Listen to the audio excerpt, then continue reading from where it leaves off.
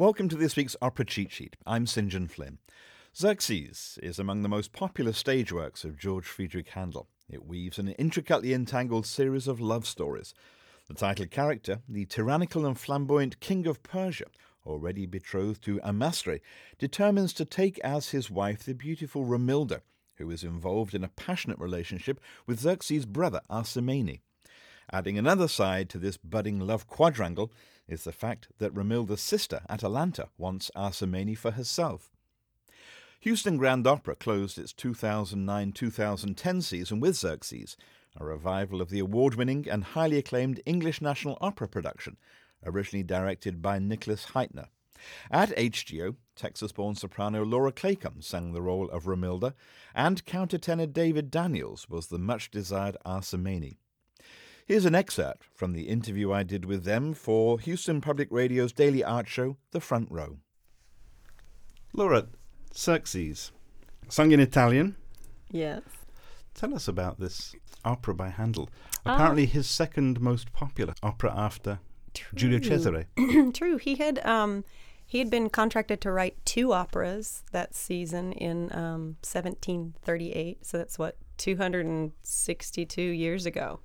I did the math before I came, so I'd sound smart. No, he had written 2, and one was, what was it called? Oh, crud, I can't remember. It begins with an F. No, Imeneo was right afterwards.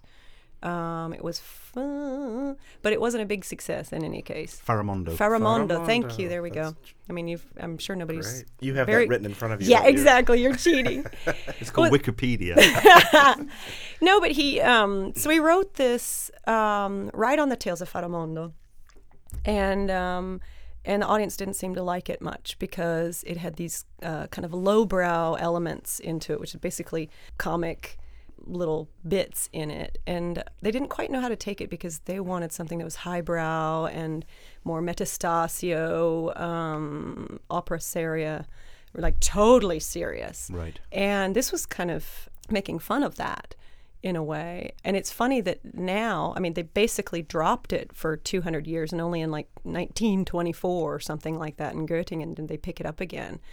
Did we pick it up again, let's say. And so I think it very much appeals to later audiences, to 1900 and 20th century, 21st century audiences, because of the actual things that bugged the people back in the 18th century, because they wanted to hear long da capo arias where you repeated the first part again and ornamented it up, and that's what they were used to. Yeah, and this is the structure musically is completely different.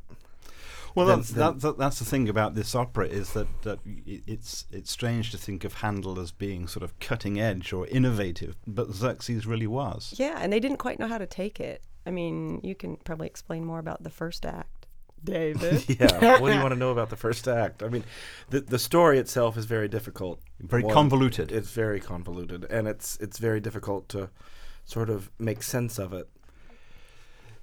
Xerxes is king of Persia. But really, the opera has nothing to do with Persia. True.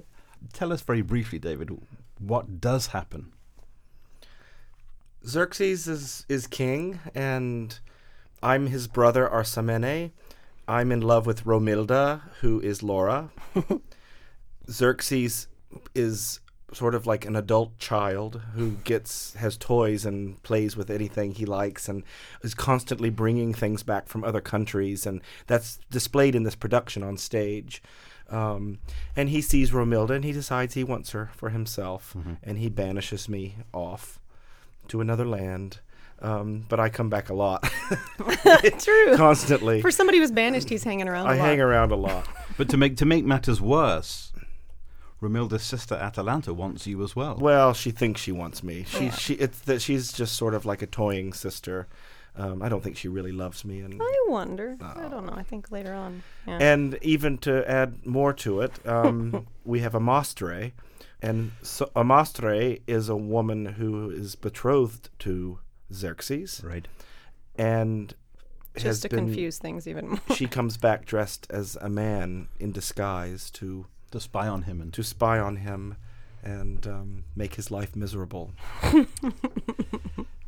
There is a satirical component to this, though, Oh, isn't good there? Lord, yes. Yes. I mean, the attitude toward the nobility and that sense of absolute power and its limits. Yeah, and making fun of it. Mm-hmm. Yeah, absolutely.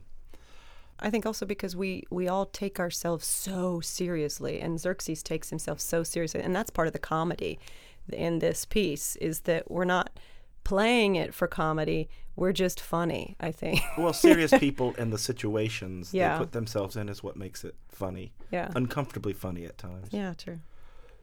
David, as a countertenor, the operas of Handel must be special significance to you. Yeah, they really are the core of my operatic repertoire, and I'm very fortunate. You know, many people think, gosh, you're so limited and you're so pigeonholed into this repertoire and you must get bored. And, you know, I don't get bored. I do repeat quite often, but every once in a while, like Laura and myself, 2 summers ago, got to do Radamisto at Santa Fe, and I get to pick new roles, and each of them are special in their own way. Well, Laura Claycomb, David Daniels, thank you very much. Well, thank you. Thank you. Soprano Laura Claycomb and countertenor David Daniels sang the roles of Romilda and Arsamene in Houston Grand Opera's 2010 staging of Handel's Xerxes. That's this week's Opera Cheat Sheet. I'm St. John Flynn. Thank you for listening.